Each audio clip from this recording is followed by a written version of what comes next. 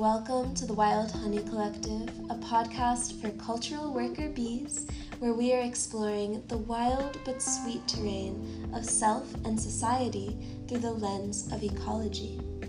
I'm your host, Amelia Rain Morrison, and I just must begin today by letting y'all know some exciting personal news related to this podcast, that I am very honored to soon be partnering with the wild honeybees themselves in the coming months to pollinate together, make honey, and show the world what we are about through the practice of beekeeping in collaboration with my friends and co-workers at Willow Run Farm in Harrisonburg, Virginia. So if you've seen the state of the world these days, you know that we love to and need to see ideas and nourishment being pollinated, being modeled by the small but mighty pollinators themselves. Hive collapse, chemicals in agriculture, the devastating effects on our pollinators as well as our bodies and our society are reminders that we are all connected. And as Adrienne Maree Brown says, the small is a reflection of the large. So pay attention, because the pollinators will tell you everything that you need to know.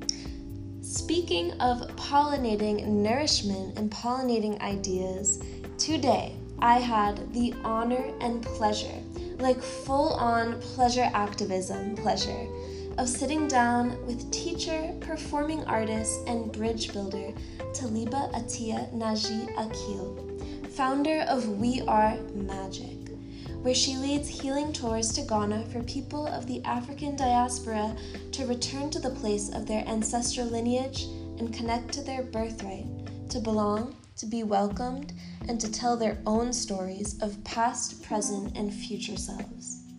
Taliba graduated from Howard University with a Bachelor of Fine Arts in Musical Theater and earned her Master's in Conflict Transformation at the Center for Justice and Peace Building at Eastern Mennonite University in Harrisonburg, just like your girl.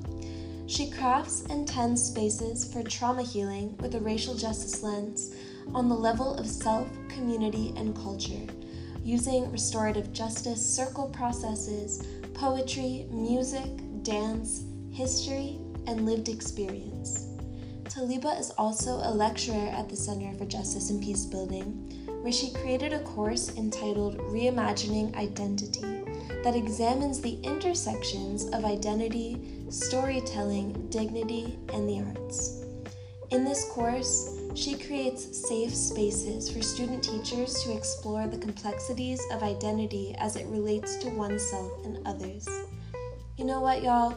We're just gonna get into it because Miss Taliba Akil can only be adequately introduced by speaking for herself. Enjoy.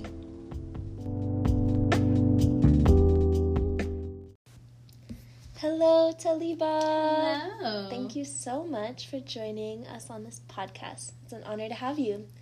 Can I start by asking you to introduce yourself? Sure. So my name is Taliba Atiya Naji Akil. I am hailing from Harlem, New York. Ow, ow. I currently am a lecturer at the Center for Justice and Peace Building at Eastern Mennonite University.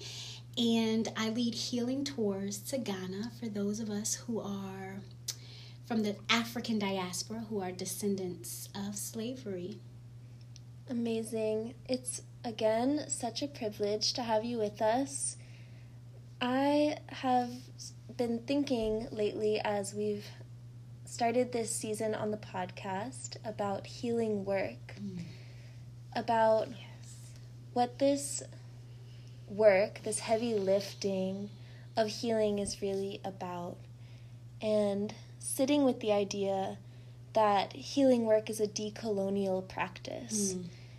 Healing work that lacks a decolonial lens is not about being free, it's about being symptom-free.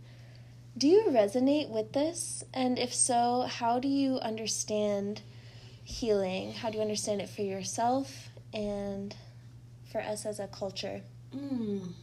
I resonate deeply with that idea And I would say growing up in Harlem, New York, I was really blessed to be in Black spaces where Blackness was celebrated. I went to Howard University, which is an HBCU, historically Black college university, and I was surrounded by Black excellence, Black beauty. I mean, it felt like Wakanda every day. And so I named that because I feel like the foundations of my identity came from a place of celebrating and honoring Blackness, even though our culture as a whole didn't necessarily share those values of honoring and celebrating the beauty of Blackness, right? And so then as I came to Harrisonburg, Virginia, which I love dearly, howsoever, different experience, predominantly white, right? I feel like I became aware in a different way of the things and the narratives around Blackness that was oppressive, that didn't celebrate and didn't honor our beauty. And it was a cultural shock for me, and it forced me to do work, right? And I'm in a peace building field, and I think there's a lot of conversation around decolonizing peace building, but it forced me to do work to decolonize the ideas and narratives that I had of myself and my people. And I don't know if that makes sense, but like, I feel like being an African American, Black American in America, right, we're taught things. Our history begins with slavery. Mm-hmm. And that in itself is oppressive, and that in itself needs to be decolonized. Because my history does not begin with slavery. My history begins with kings and queens and magical beings. And I feel like a part of my work and the deep healing that I did in the journey that took me to Ghana was learning about my history, my people, my identity pre-slavery, right? That is getting rid of the symptom, right? It's not just this. It's getting to the root of it. It is decolonizing my thoughts and the perceptions and the narratives that were taught to me about me and my people. Mm-hmm. Did that answer your question? Oh, heck yes. Okay. Absolutely. Yeah. And so going off of that, I would love if you could describe the work that you did around retelling the story of origin for yourself mm-hmm. through your trip to Ghana, your mm-hmm. journey there, and just describing Ghana Remember Me. Mm-hmm. So it started, I did Ancestry.com. I was in Rwanda, in East Africa for 2 years, and I was constantly asked on a daily basis, where are your people from? And I think being African American, I think that's a question that plagues us a lot because there's no answer to that. And so when I came back from Rwanda, I decided to do Ancestry.com, which was beautiful and traumatic at the same time. But I discovered that most of my lineage and my ancestry came from Ghana, West Africa. Again, those of us who identify as being African Americans, right, because of how slavery worked, there's so many different countries a part of our DNA, but Ghana had my highest percentage of African DNA. And I remember I was in class and I had a white male professor learning about something from the African continent. And I was like, this has to be harmful to the identity formation of not just me, but my people. Like, I want to learn about my identity from the source. And so I said, for my practicum presentation for my master's program, I'm going to go to Ghana. And I had to come up with this like scholarly project where I'm doing an arts-based independent research project. But really at the core, I needed to get away and I needed healing. Like, that was the basis of it. And so basically for Ghana Remember Me, I decided to go to Ghana and interview diasporans, those of us who were brought from Africa to this Western society.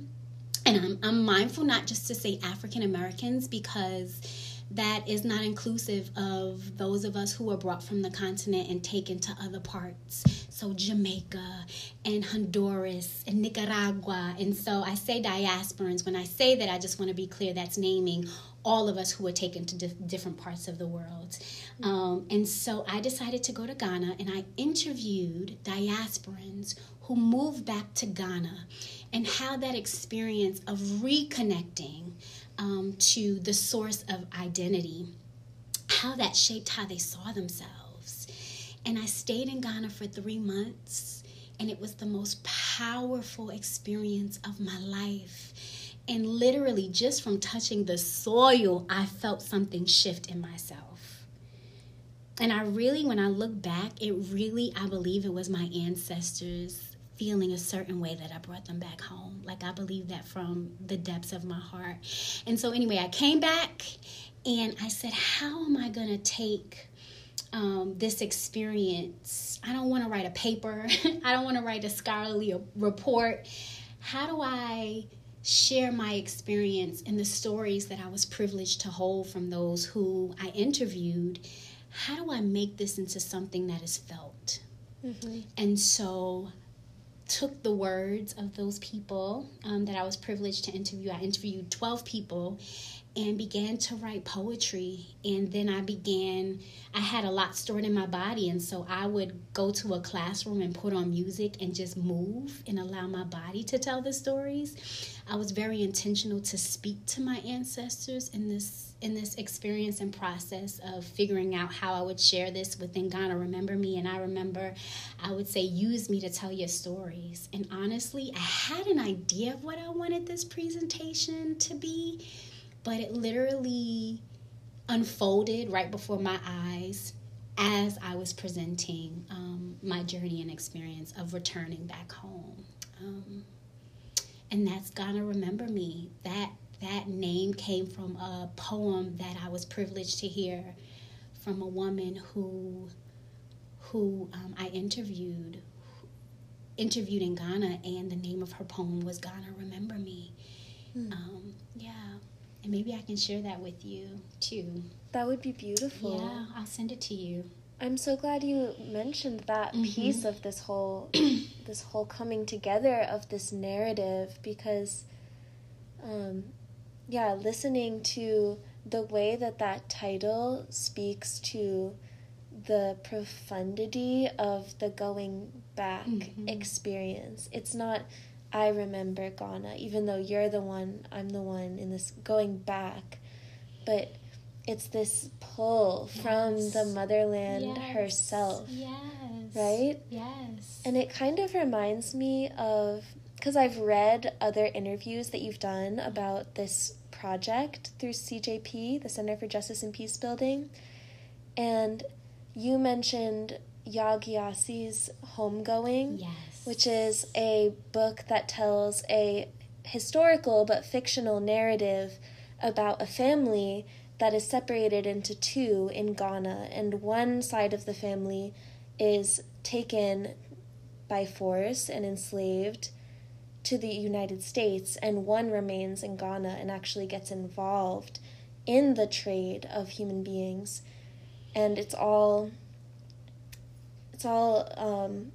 this story of like being taken, but then eventually coming back and coming full circle back together. Goosebumps talking about it.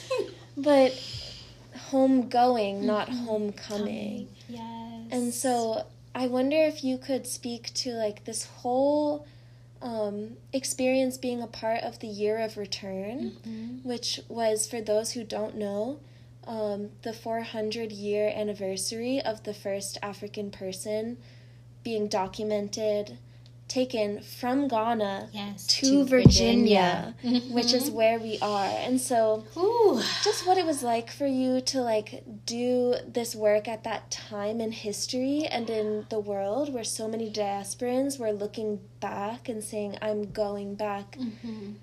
And then also, like being a part of that in Ghana.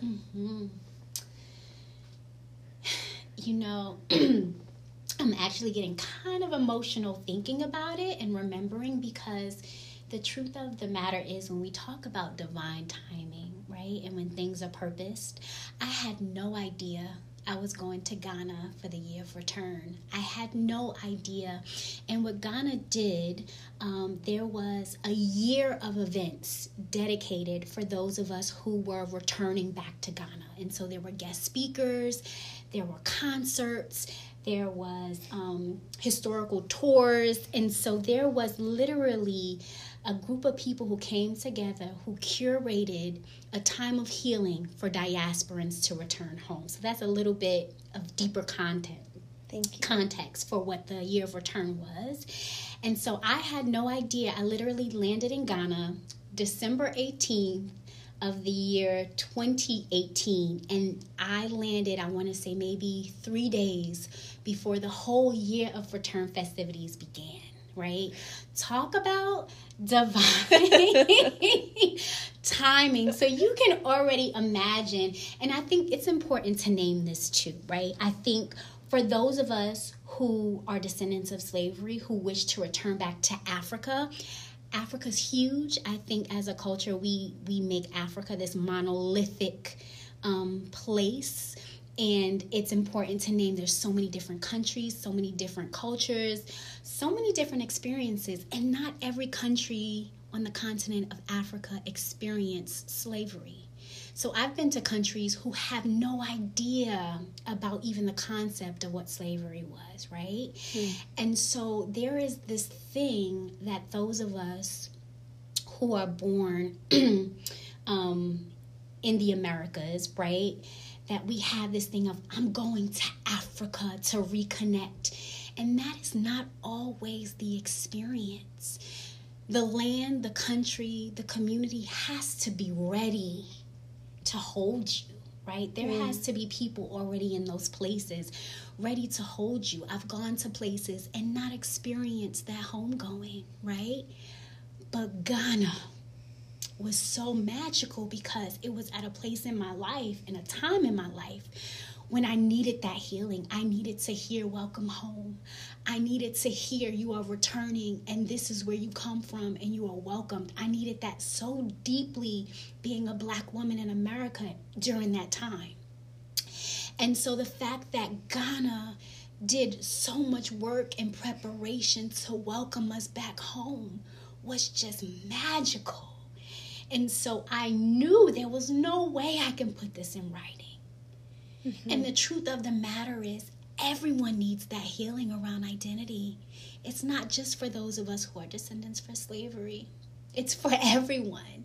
Everyone needs that deep healing. And so going during the year of return was my ancestors. And I say that I feel like sometimes it's hard to name that. Like, not everyone understands the concept of ancestors and like being connected.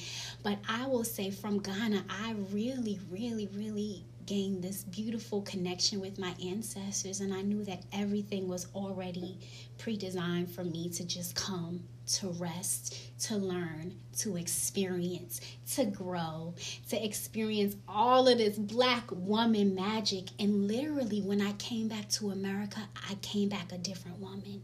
I was prepared. I was ready. I knew who I was on a deeper level. And I had this confidence about myself that I know I would have never experienced had I not journeyed to Ghana.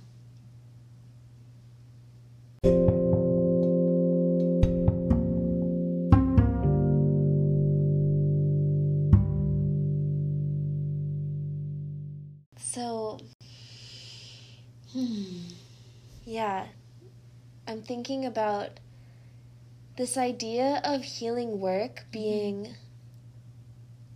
being a part of a larger story about all of the harm that has been baked into our ancestral lineages and our lived experience. And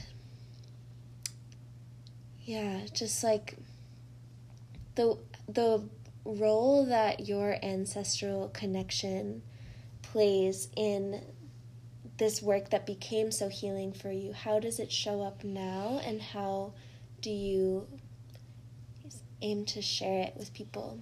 Yeah. I think what was so transformative and powerful about me journeying back home to Ghana was that I saw that there were so many people already doing this work, right? Like, I literally entered into an atmosphere where so many people were talking about the importance of those of us who are descendants of slavery to journey back, specifically to Ghana, right? And so I want to say I came back to America with a deeper sense of purpose, that it is my responsibility, it is my calling to continue to add to the melting pot, to add to the gumbo pot of people who are doing this work of bringing us back home. And so I would say, even current day, and I feel like what even brings me to Harrisonburg, because so many people are like, why Harrisonburg, right? I'm born in New York. And why Harrisonburg? Why do I consider Harrisonburg home? And I just feel like it's important to name this, that my ancestors were brought from West Africa to Virginia. So Virginia is a place where my ancestors worked the soil, and specifically Harrisonburg. I know that because Ancestry.com shared that Harrisonburg was a place and location where my ancestors were brought and enslaved on this very land. And so I really consider myself a bridge. I consider myself a bridge, and even now I think I consider myself, there's a butterfly, and I'm trying to think of the names of the butterfly. Is it the monarch butterfly? And I've learned a little bit about the monarch butterfly in recent weeks, where there's this it's within the DNA of the monarch butterfly, and I think it's like third generation. It's a generation after where the monarch butterfly knows how to return back home. They've never been home. They've never saw what home was. But this generation of butterflies know how to return back home. And so I think of the symbol of the bridge and that butterfly that is within our DNA, and it's within my calling to be that bridge to bring us back home. And so that looks like I create tours, healing tours called We Are Magic. And it's still a work in progress. All of 2020 or 2021, I moved to Ghana for a year, where I led tours for those of us who are descendants of slavery to go back to Ghana. And so the work continues. The goal now, as we talk about reparations, which is our birthright, I'm very big on the conversation of reparations, which I'm hoping more spaces will be created of that with that conversation in mind. But I think it is our birthright to travel back to the continent, specifically Ghana, because again, Ghana has done the work to welcome us back. But I think it is my goal to lead these tours for us, specifically also for youth, for younger kids. It starts young, right? And to do it where they don't have to pay anything. I want this to be a free of charge experience where you just have to come. Right, It is your birthright. It is your birth. It is in the deep healing, because the healing can happen here, but there's something about that land. And so my work is to bring us back to that land. Yeah. And that is something that the Jewish community does for it their is. diaspora. Yes, it is. And so, like, that's already recognized as something. I think it's free of charge. It is. Isn't it? It is. Once they turn a certain age, I believe that they make that voyage back. Yeah. So that's something that the United States of America absolutely owes Black people. I agree. you stole us. Bring us back. Right. Absolutely. So yeah, I think that is a part of the work. I think a lot of times in America, and when we think about racial healing and we think about racism and in some ways to speak to and heal, right? I think a lot of times the initial goal is to bring everybody together. And I think a part of the healing we have to do individually. I think white people need their spaces for healing, and I think Black people need our spaces. And I think journeying back to the continent, again, specifically Ghana, is the deep work that needs to happen before those conversations happen of whites and Blacks or other different identities coming together. Yeah. It's so foundation. So powerful. And just the way that you speak about it with your whole body. And yeah, it's a privilege to have you talking about this. Can you tell us some of the things that give you the most life about you being in Ghana? Ooh, where do I start? Oh man, I think I remember hearing conversations that we need to stop romanticizing the continent. And I think that might be true for white people, but not for those of us who are from there, who never connected to it. So again, an example of that is when you think of the continent of Africa, a lot of times you hear the narratives of this beautiful sun, right? And all of the animals. And so there's this narrative where we kind of glorify it. And a lot of times there's this conversation of stop romanticizing. But for me, when I think of the power of dreaming and radical imagination, when I think of those concepts, I feel what excites me is when I romanticize every part of the continent. So when I'm in Ghana and I see the beautiful queens carrying the baskets on their head, and why I get so emotional is because the biggest thing I took from that experience was we are magic. We are so beautiful. And so just when I see my sister making shea butter, when I see the kids on the street dancing and killing it to the Afro beats, just because, right? When I go to the beach and I see the power of those waves, every little thing, I feel what's so beautiful is I've never felt more present in my life. It is a present. Yeah, I'm able to really be in the moment, and I'm not just every day. I feel in America, I have this pattern, especially being a New Yorker. It's just you go through the day, and sometimes I'm not even present. I'm not even aware of my neighbor. But in Ghana, that hello, that good morning starts my day. And I'm able to see that sun and feel the sun and thank God and my ancestors for that sun. And when I think of Ghana, I think of that. I think of how mindful I am. I think of how I'm watching that and how that's already in my DNA. I'm not experiencing something outside of my body, but I'm relearning something that is a part of me. That's healing. That's decolonizing. That's the work. Because our body wants to remember. Our body longs for that remembering that I can never get in America. Because someone who has not shared the identity or the stories or the struggles or the power of my people, for so long we've been taught who we are from people who don't look like us. And so the cure, the deep cure to that healing is going to the source. Amen. Yeah. And that is the body of the motherland remembering for us too, for you, for that which you didn't even know was lacking, or you did know. Yeah.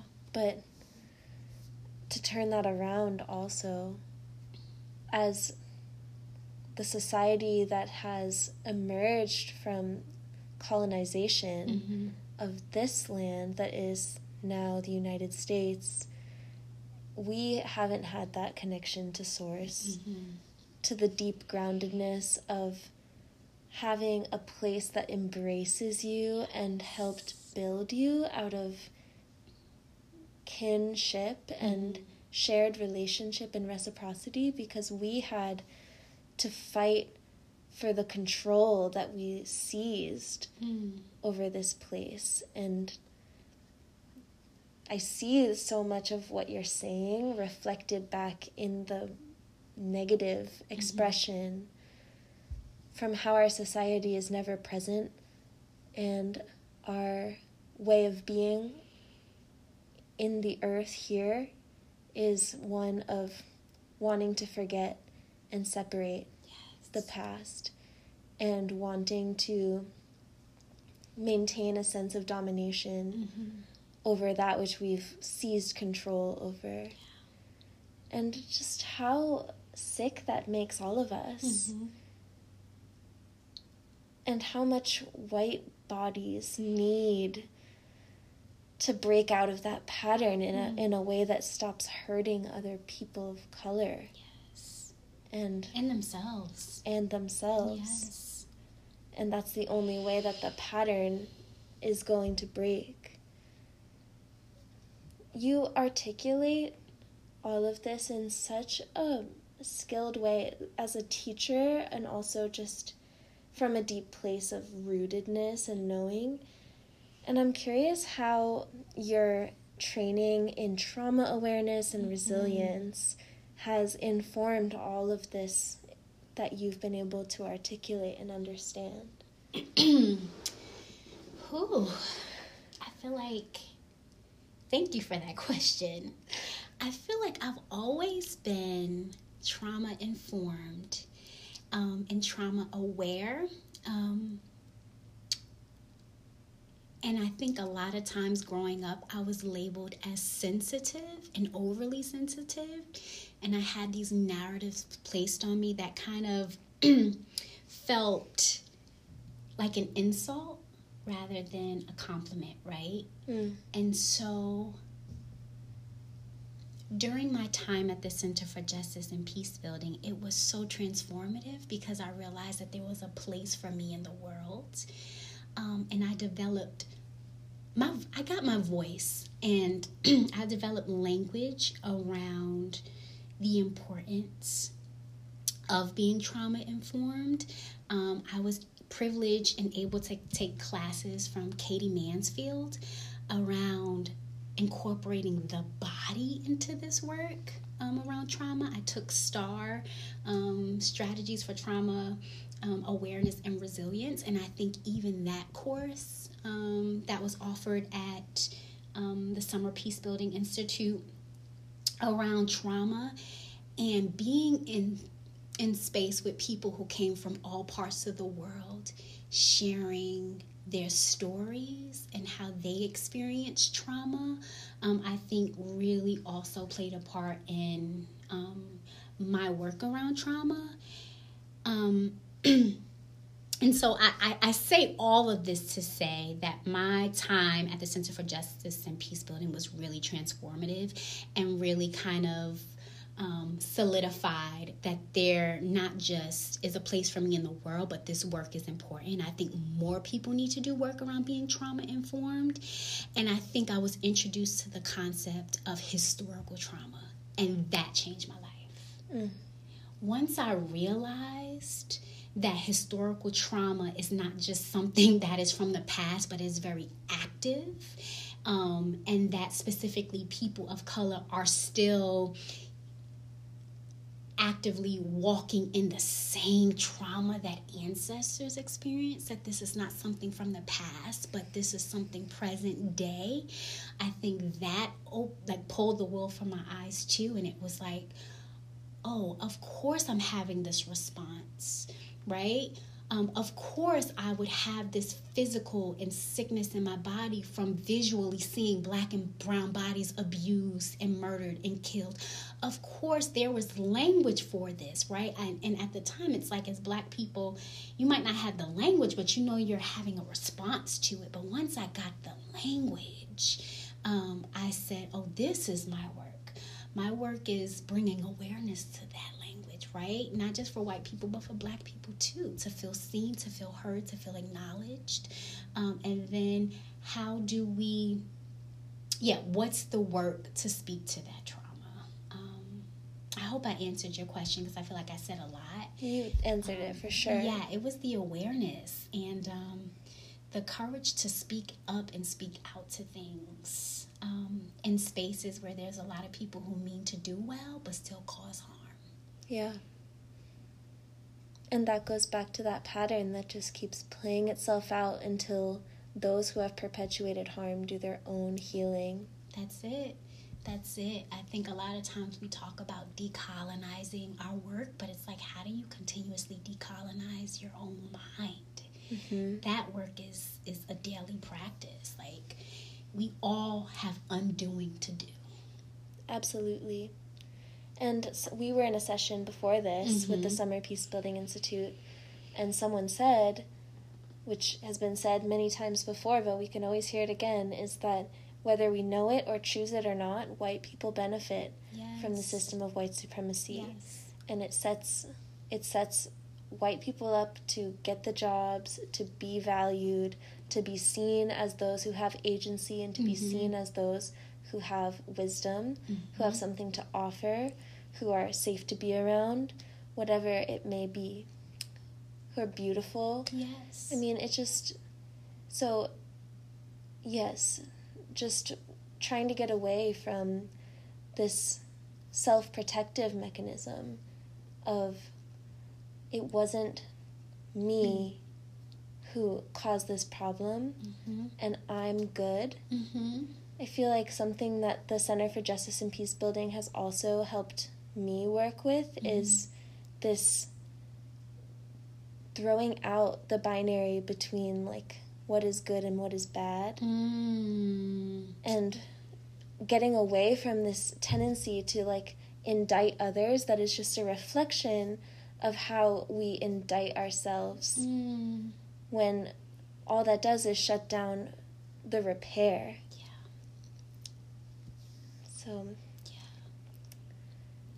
it also reminds me, I'm always like, if I'm still healing from the legacy and the very present day, like, ramifications of slavery and colonialism, if I still have to do that work, you are not dismissed from doing that work as well. Because just like I have work to do, so do you. You are still benefiting from that same legacy that I'm healing from. Yeah. Right? Yeah, and I think when I think about the broader conversation around the work that we need to do collectively to heal, I'm thinking about what you said, which is, like, creating spaces where we can be around people that make us feel safe, and that we don't feel encumbered by those very present social oppressions, while trying to do that heavy lifting of, like, being vulnerable and examining ourselves and our getting into our bodies. But also I'm thinking about the ways that these reproductions of the injustices around racial identity continue in ways that are more difficult to recognize as time goes on and as systems in society become more modern. And so I think it's like the ways that getting out of that context by, for your experience, going back to Ghana, and for someone else it might be by reclaiming a relationship to their own ancestral history, or just to, like, the natural world around them, or to their bodies. That is another way that healing happens. Because it's hard to get away from the sickness that is bred into our culture, social structure. Absolutely. Yeah. A lot of things have been normalized. And so when we talk about decolonizing things, how do I examine the things that I have normalized or that I've been taught? How do I examine and question unapologetically, right? Because it's not easy to talk about it, but like, how do I do the work to really put intentionality into all of the things I've been taught about myself, about others? Like, that is the work, and that is a daily practice. And I think a lot of times, and I'm guilty of this too, I'm like, I am one of the good people, right? Like, I would never do that. I am one of the good people. But the truth is, when we think about like colonization, that was so normalized that it is ingrained in our culture and our way of being and existing. And so it is a daily practice to decolonize our thoughts, even the thoughts I have about myself, right? Yes. It is a daily practice. And you name some of the ways of undoing that. Mine was going to Ghana. For some people, it is connecting to ancestors, connecting to the land. We've talked about this before, but like the power of ritual. Mm-hmm. Ooh.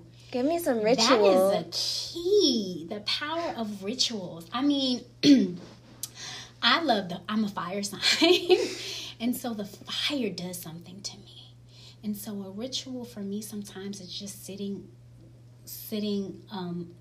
amongst a fire, singing songs. Mm-hmm. Sometimes songs come up for me that I didn't even know I remember, just like things that I was, you know what I'm saying, that's within me that, rituals have a way of bringing things out and connecting to source. And I think we also need to decolonize the thought of like rituals. I think rituals sometimes has this like narrative that it is negative. It is the opposite of Christianity. It's like culty. It's witchy. And guess what? I will be a witch. They tried to burn us. And like, and this is coming from someone who grew up as a Black Mennonite, okay? But I had to decolonize my Christianity in the thoughts that everything African, all of our traditional practices were negative. Yeah. And so in Ghana, I had to do work of like decolonizing that thought and talking to the plants. Mm-hmm. Praying to the plants. And so that is ritual. Preparing a meal. Radical hospitality, Yeah, and so I think that is, when we talk about ways of reconnecting, I think ritual is a big source as well, whatever that looks like for you. And a lot of times I feel like rituals are really powerful when you're amongst others. Yeah. I love that you brought that up. Yeah, community. Yeah. Community is important. And we've had that stripped away from us. Because I don't hear this said enough, but the COVID-19 pandemic could have been avoided. Talk about it. If the President of the United States and other world leaders had been willing to cooperate with the spread when it broke out in China, then we might have been looking at a situation of an epidemic, maybe. I mean, we've survived that before. Like, do you remember the Ebola virus? Do you think about how that changed your life very often? Like, it was a big deal. But our global leaders were unwilling to compromise their own power, their preferences about how the economy runs, their profit margins, which, again, for companies like Amazon and Whole Foods, owned by Amazon, and, Zoom and Google, they benefited from weapons manufacturers, oil and gas companies, they have their profit margins have skyrocketed into the trillions during the course of time that this has all happened. And so just recognizing that we are always being shaped by the forces of colonization that continue, that have stripped so much away from us. Yes. And resistance and healing have to go hand in hand. Because we can't allow ourselves to keep being extracted from. And I love what Alexis Pauline Gumbs says, that we can never allow ourselves to be individuals, because the individual is an invention of capitalism. Ooh. The individual is the antithesis of the village. Ooh. And we all come from a village somewhere down our lines. And if we're an individual, all that means is that we're more easily extracted from. It's an invention of a more extractable unit. Yes. Because we look around us and we say, how do I fight this big system? And so resistance and healing need to be one. Yes. And healing in itself is this pursuit and fight and work for wholeness. Yes. And bringing back full circle what has been divided. Yes. Ashe. Woo. Whew. Ashe. Like, even having a word to punctuate so many profound experiences is something that has been taken away from people who don't have a religion. Cornelius always calls it like being a cultural orphan. That's it. And that's why I said earlier, everyone needs healing around identity, right? And like, yeah, I think a lot of the work too, like, what does it look like? What is your Ghana? Ireland. What is your Ghana? And what does it look like to do that work of connecting to Ireland, right? Like, we all need that. I think that in some way will, why I love Harrisonburg, and I'm mindful of time, but why I think I love me some Harrisonburg. And not everyone understands that. And Harrisonburg is beautiful. But I think this land feels really sacred to me. And it feels like it is alive. All land is. But this land feels like it's ready for the healing to happen. And I feel like that is something that is ancestral. I think it is the First Nations people who lived on this land, who sadly were murdered on this land. I think it is my ancestors who worked this land and who were murdered and died on this land. But I think there's like a corporate calling that my New York just came out. There's a corporate calling in Harrisonburg where this land is like ready for the healing. Like, it is calling for the healing work to happen. And why I just brought that up is I think... I forgot. I lost my train of thought of why that is important. But I want to say I feel like this land is calling everybody to do that healing work. And that's why I said affinity spaces is a really big foundational piece. Like, I can come together with you and have beautiful healing conversation and dialogue, yes. And there is work I have to do amongst my people so I can even be ready to have this conversation with you. There's work that you have to do with your people, right? We all have work to do, I think, first. And I think that piece is missing a lot.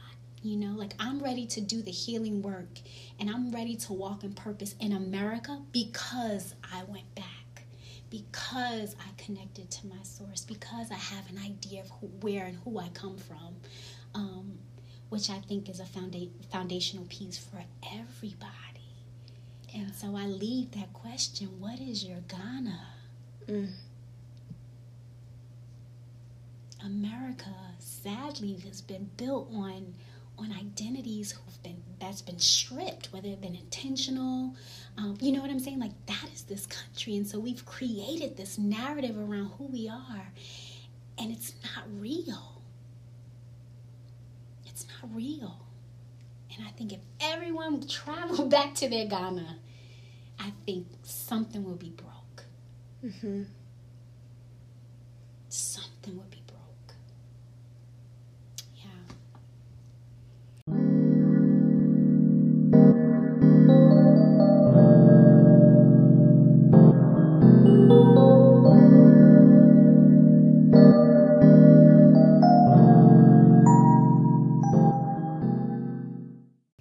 Thank you, Taliba. Thank you. Taliba leads tours to Ghana that are for people of the African diaspora. Yes. And she is getting together resources to share with people who are interested in that in the coming months. She's also embarking on a new chapter of life in New York City for the summer, working with Duke University, and I'll be working with some of their students doing some social justice work in the city. So excited for you for that. Thank Harrisonburg you. will miss you. Yes. But you'll be back in the fall. Yes. And also, I would love to stay connected with everyone as well. So if you have any questions about the healing tours that I lead in Ghana, or just if anything came up for you during like your reflective time or listening to this podcast, I would love to hear thoughts and reflections. And so I'll leave my email so we can stay connected. Mm-hmm. Yeah. That sounds wonderful. We'll put it in the notes of the show. Perfect. Thank you for this generous offering. Yeah, thank you as well. It's a gift.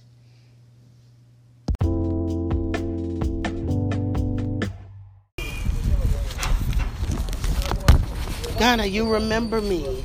Ghana, you know me. I'm here. Ghana. And then I go up to a Ghanaian and I say, your grandmother's grandmother's great-grandmother and my grandmother's grandmother's great-grandmother were sisters. That morning when your grandmother's ancestor woke up and her sweet sister was gone, she mourned till she died. So Ghana, you know me. You know me. Look, this is my son Kwame. He looks just like your son Kwame. You know me. Okay, let's cook. I'll make my gumbo, and you'll see it tastes just like your okra soup. Ghana, you know me. You remember. We'll go dancing. You'll see our bodies move the same way. Our bodies look the same in those clothes. You'll see. Ghana, you know me. When I braid my daughter Renika's hair, you'll see it looks just like when you braid Okosa's hair. You remember me. You remember me, Ghana. Tonight, when you go to sleep, you can talk to your ancestor. Talk to that ancestor and tell her her sister's baby is back. I look around here and I say, wow, looks like they did a job on us over here. I said, but where they took us, they did a really big job on us over there too. But it's okay, because we're back together now. Ghana, you remember me. Ghana, you know me. You know me. I know you know me, because I never stopped remembering you.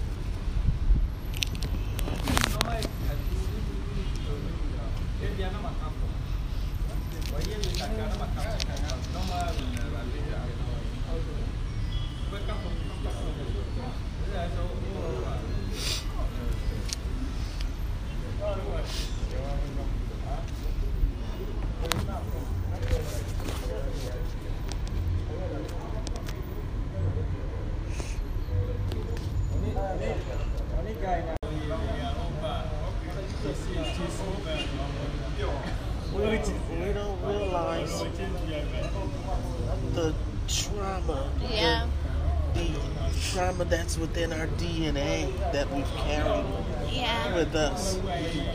And just those of us that come back here, it's almost you can picture a plantation in Mississippi where they sold your baby right from under you and like ripped them out of your arms and gave them to somebody else.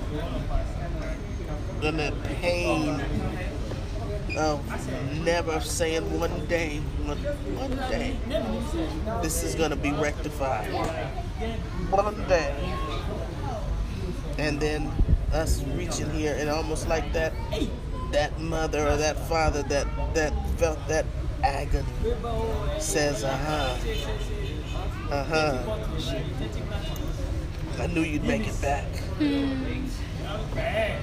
Vindicate us, even if it's just you going to be your best self away from this horror.